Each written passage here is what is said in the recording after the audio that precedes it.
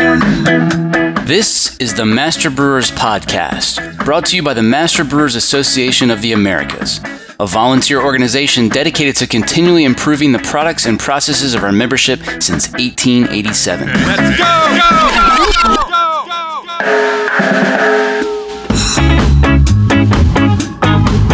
Master Brewers brings you interviews with the industry's best and brightest in brewing science, technology, and operations.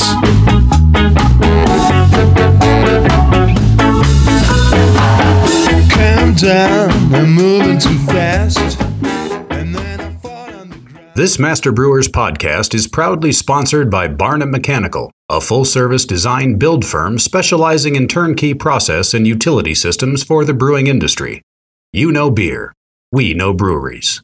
Additional support provided by Draft Lab knows that quality and consistency are your brewery's top priorities. Draft Lab provides easy-to-use sensory analysis tools designed to bring your tasting data into action. To start your free 2-week trial today, visit draftlab.com. That's DRAUGHT lab.com.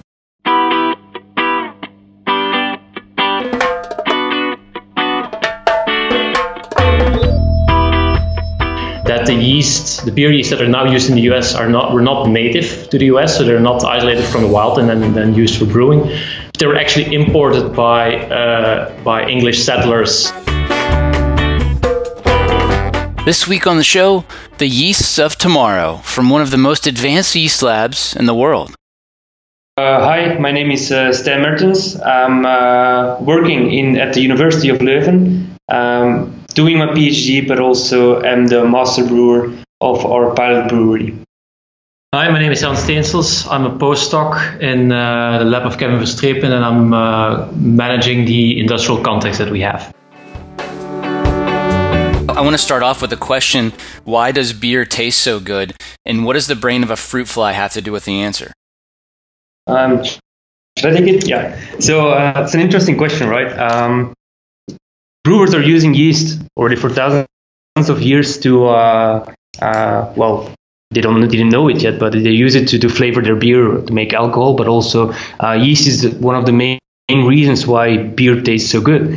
So it produces, besides alcohol and CO2, a lot of these other metabolites, secondary metabolites, which contribute to the flavor of beer. You can think of, for instance, isomyl acetate, which is the best known one, which really contributes to the fruitiness of a beer, like the banana flavor. Interesting enough, so yeast produce this compound, and the compound is exactly the same compound that makes a banana smell like a banana, basically. So we were intrigued, why would yeast do this? Is it just to please the brewers, or is there another reason? And that basically kicked off the whole research into why yeast produces these aroma compounds. Going through that research, we then found out that in wild, yeast also produces this, and it could be a way to basically attract insects to its location. And there's a whole story behind it. And basically, so yeast doesn't have legs or can't move by himself. So when it's growing, for instance, on grapes, it can use the sugars in the grapes, can ferment these sugars, lives very happy. But then when he runs out of nutrients and sugars, he has to move from one place to another. And because he can't do it himself, he needs to attract something to move from one position to the other. And that could be by attracting insects. And then we basically, in this paper that we published a couple of years ago, showed that indeed these fruity aroma compounds that yeast produces attracts insects. And so we showed that indeed a yeast that produces a lot of these compounds get attracted more than a yeast that doesn't that attracts more insects than a yeast that doesn't produce these compounds. And it also really, the insects react to these compounds and really are attracted to it. So what inspired that work? Who made the connection between fruit flies and yeast? Yeah, so basically the project was started by my professor, Kevin Verstrepen, a while ago during his own PhD. So he was looking into specific genes in yeast that make a yeast produce these aroma compounds. And the interesting thing was he made some strains that didn't produce these compounds anymore and strains that produced a lot of these compounds. He was doing testing in the lab. It was Friday afternoon. And instead of cleaning up his bench, he just left it and went off to drink a beer because the weather was nice. And when he came back on Monday in the lab, he saw that some of his bottles with his yeast had a lot of fruit flies in it, because next door there was a fruit lab working with fruit flies. And some bottles had a lot of these flies, some didn't. And it was the case that the one that didn't produce these fruity compounds didn't have any flies, whereas the one that produced a lot of these aroma compounds was infested with fruit flies. And that sparked the whole project, basically. So, it seems that these flies are attracted to it. And then we start digging into the why and how. That's very good. And did that lab next door, are they the ones that helped you kind of look into the brain of a fruit fly, or how did that work? So that was quite some time later.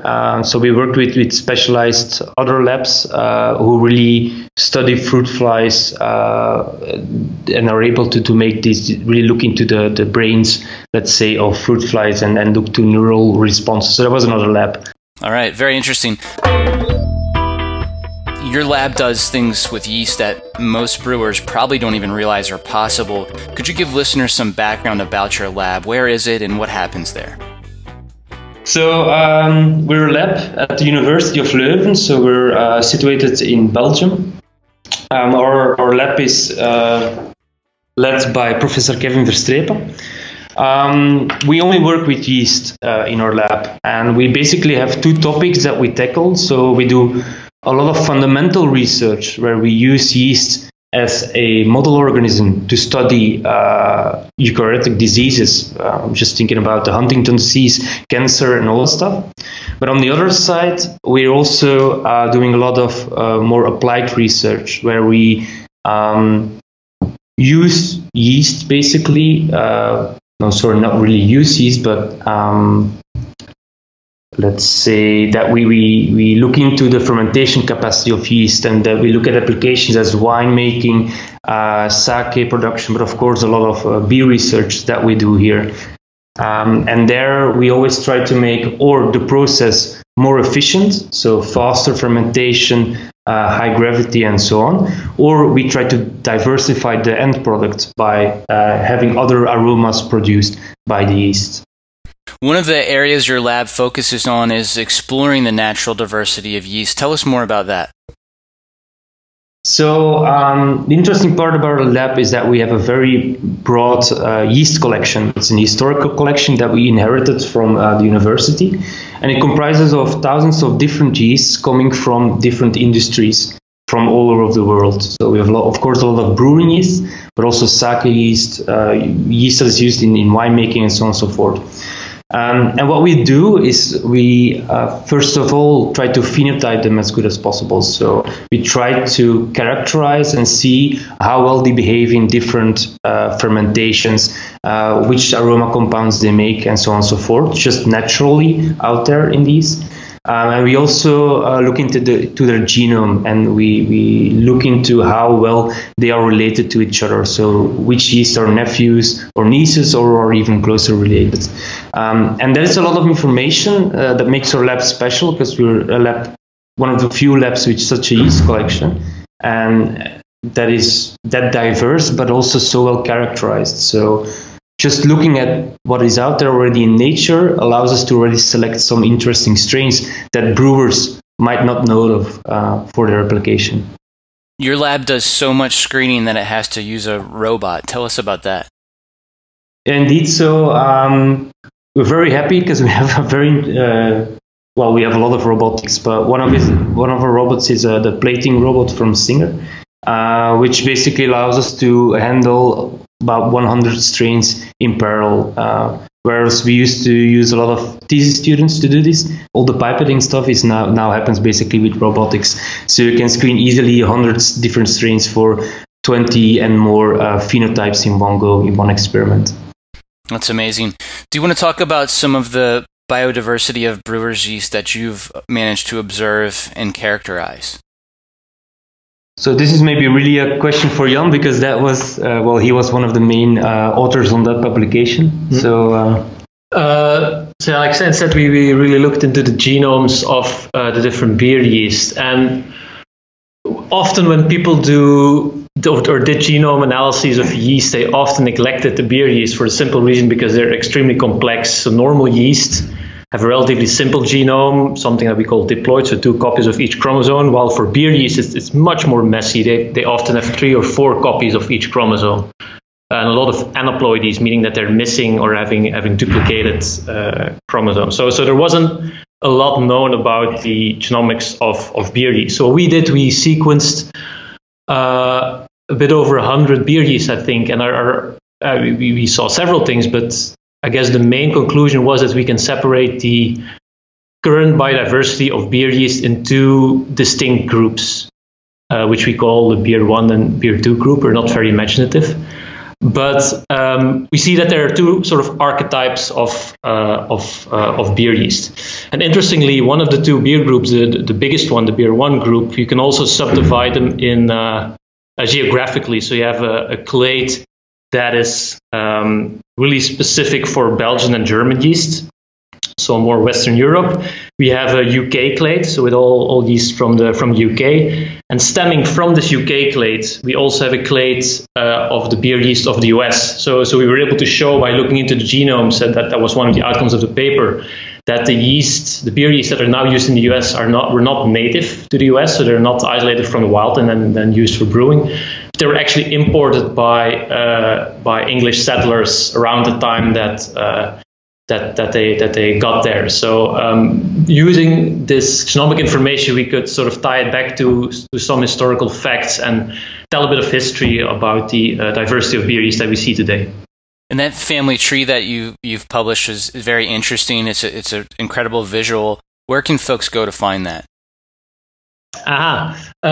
So we published this in a 2016 paper in the journal called Cell, and we made the paper open access so that anyone can access it.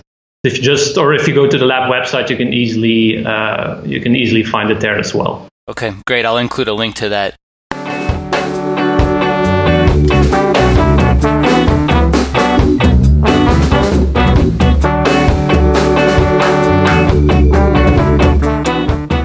Coming up. But on a genetic level, what we're doing in our lab is basically crossing humans with chickens. I'm John Bryce, and you're listening to the Master Brewers Podcast from the Master Brewers Association of the Americas.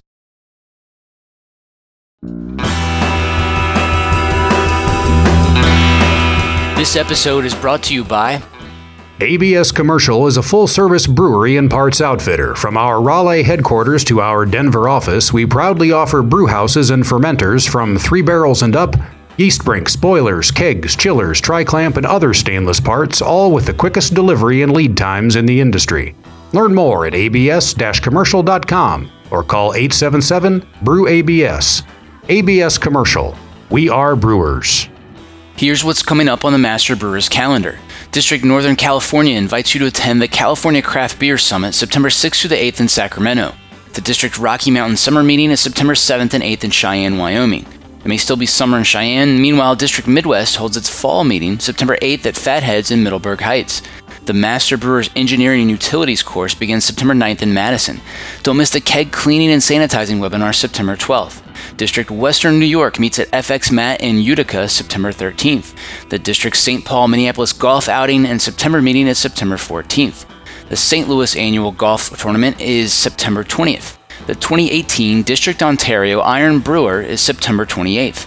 And District Southern California meets in San Diego September 29th. View the full calendar of events at mbaa.com for more details or to find a district meeting near you.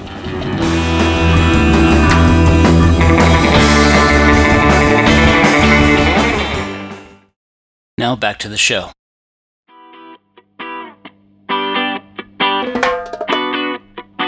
And sometimes you've found strains from other industries or applications that ended up working well for beer too, right? Yeah, that's true. That's true. Because I mean, the thing about beer yeast is that a lot of brewers are very attached to their yeast. I mean, they have it for generations, for centuries, sometimes even, and they really build their whole process around that particular yeast. And yeast might not be optimal yet, and they really might need to have suboptimal solutions in their process design in order to make the yeast work. But if you would go a bit broader and look into different yeasts, and not necessarily yeasts that are now used in beer production, you can easily find strains that do as well or even a bit better than the yeasts that are around now. And this is especially true for sort of new processes, for example, high gravity brewing, in which you need to reach very high ethanol concentrations, continuous beer fermentations or fermentation or beer fermentation in which you want to reach very high aroma levels and so on. So for these very specific applications, there are most definitely yeast out there which might be better than the current yeast that are being used. But yeah, brewers are very often very reluctant to change their yeast because they're so used to it. Sten, you have some interesting observations regarding the domestication of beer yeast versus wine yeast. Talk about that. Yeah, so interesting, there are indeed some characteristics that beer yeast retained in their genome, whereas wine yeast don't have it anymore. There are definitely differences there. So, for instance, one of the major things we saw is that the wine yeast are often not able to use maltodextrose and maltose, which are the main carbon sources or sugars in the brewer's wort, whereas beer yeast obviously can use these sugars. So if you would use those wine yeasts which can't use these sugars, for beer brewing, you will have less ethanol, more rest sugars to get a very sweet beer. Another thing that it was very striking is that, and that's very specific for the beer yeast, is that they lost the ability to produce phenolic off flavors. Phenolic off flavors or POF flavors, for instance, the best known is 4-VG, 4-vinyl guaiacol, which adds the clove-like off flavor, which you really can still taste in wheat beers, for instance, Belgian wheat beers or the German Weissen beers. So this is often not wanted in most of the other beer styles. And it seems that all the brewing yeast, or almost all of them except the ones used for these wheat beers and Weissen beers, lost this phenotype. And if you then look to the POF characteristics of all the other yeast, wine yeast, but also other yeast, they all still retained it. So it seems that indeed the brewing yeast was really domesticated for brewing beers, for the use in the brewery. So, if I may, I want to add one more thing to this. Is that if one of the main differences between the beer and the wine yeast, or the beer and the wine production process in general, is the way that the process is being done. Beer is being produced continuously, so the yeast are continuously present in this beer medium, and people used to and are still serially repitching their yeast, so they're continuously growing in beer wort. While for wine production is seasonal, so after the wine is being produced, the yeast must go back to nature and be able to survive also outside this wine environment.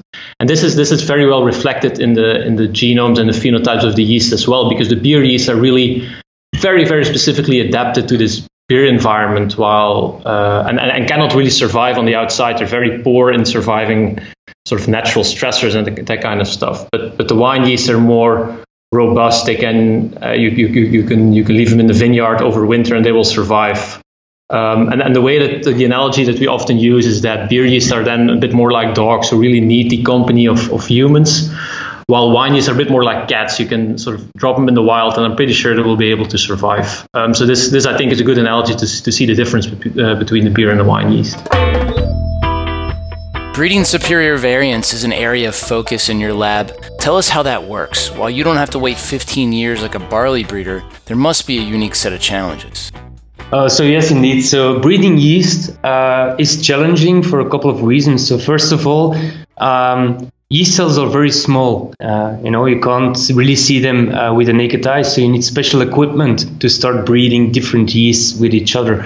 Whereas, of course, when you work, for instance, with cows or plants, you just take two plants or a cow and a bull, put them together, and you see them actually mating.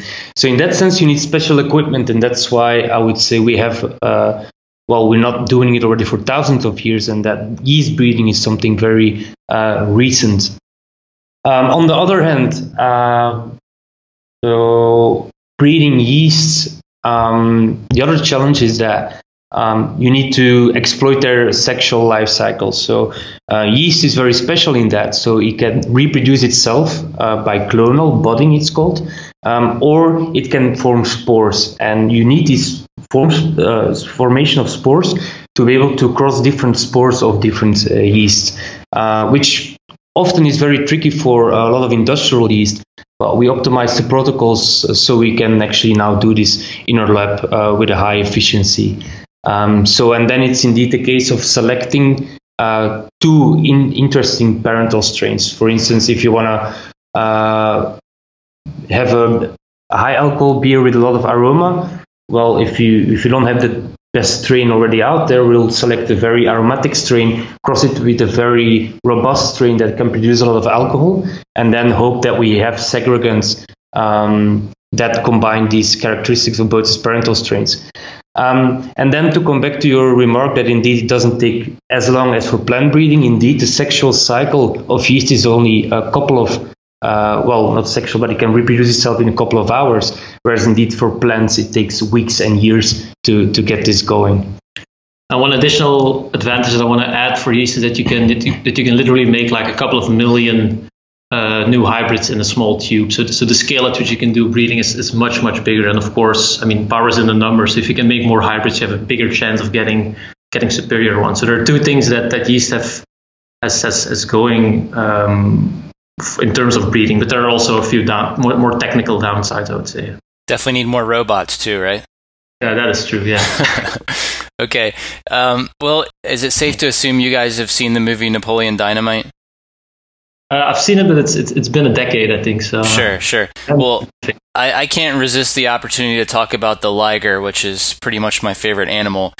Tell us about your work related to crossing species borders to make the ligers and zonkies of yeast.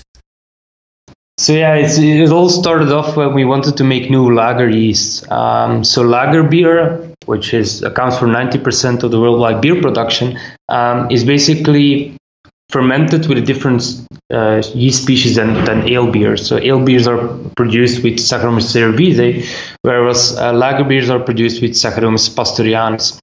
And the interesting about this yeast is actually that it is what we call interspecific hybrid, like the lagers, meaning that is the result of crossing two different species.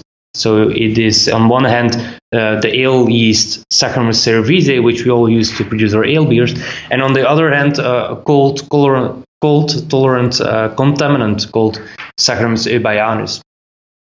And so the interesting is, so Saccharomyces pastorianus is this type of interspecific hybrid. But if you look into the genome of the lager yeast used across the world, they're all very similar. So there basically are only two archetypes. They're called Saas and Froberg. And within those groups, diversity is very limited. So what we try to do in our lab is to recreate this event. Let's try to cross different yeast species. So not humans with humans, let's say, but on a genetic level, what we're doing in our lab is basically crossing humans with chickens. So we cross different Cerevisiae strains with interesting properties with different, with other species like Saccharomyces eubayanus, Saccharomyces micata, and so on and so forth. So we try to combine characteristics from two different species in one organism. Very cool. And with all this work that you do, I think screening is really sort of going to always be your bottleneck, even with robots. Talk about the lab-on-chip technology and how you're using that. So we already talked about our robot. So what we're doing now is screening hundreds to thousands in parallel on plates, 96 well plates in small fermentations. But indeed, if you cross two different strains, for instance, you get 1 million of offsprings. You can't do this for all of these offspring. So we were looking to a way to miniaturize our assays and to increase the throughput of our screenings. And for that, we started collaborating with a company who is next door, who basically develops microchips. And we started to make what we call a brewery on a chip. So what we can do there is encapsulate single cells, yeast cells, in micro droplets. And we fill them with wort or other media. We have them grow, and then the idea is that we, in the end, with enzymatic assays, can screen different metabolites they form. For instance, which sugars they use during the growth in these small droplets.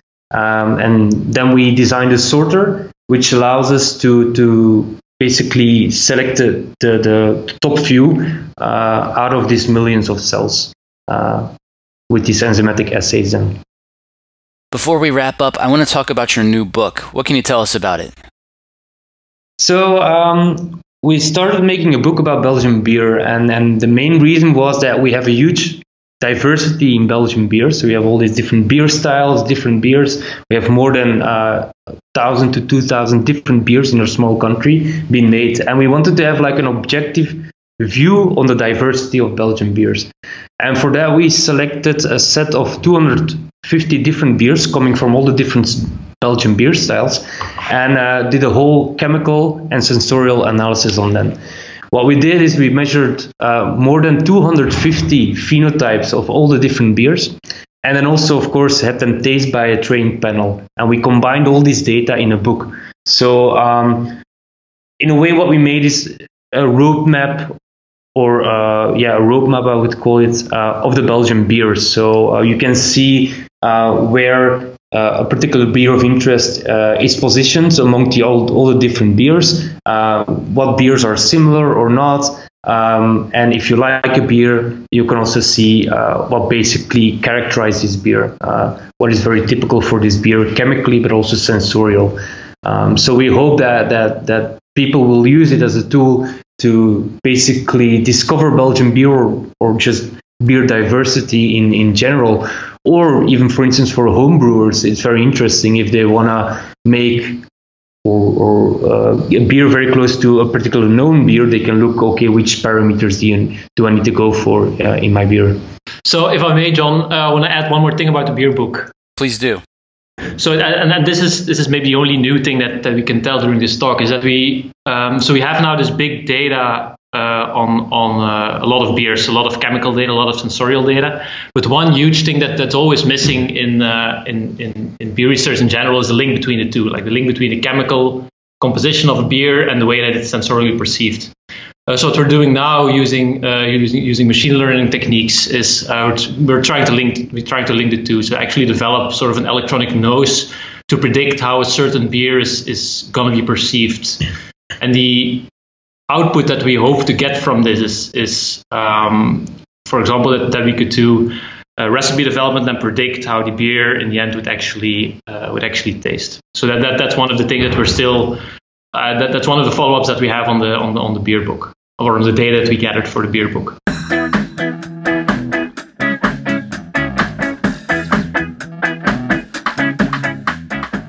That was Sten Mertens and Jan Stansels here on the Master Brewers podcast. If you'd like to see Sten's presentation from the 2018 Eastern Technical Conference, head on over to the District Presentations Archive or type Yeasts of Tomorrow into the industry's best search bar at mbaa.com.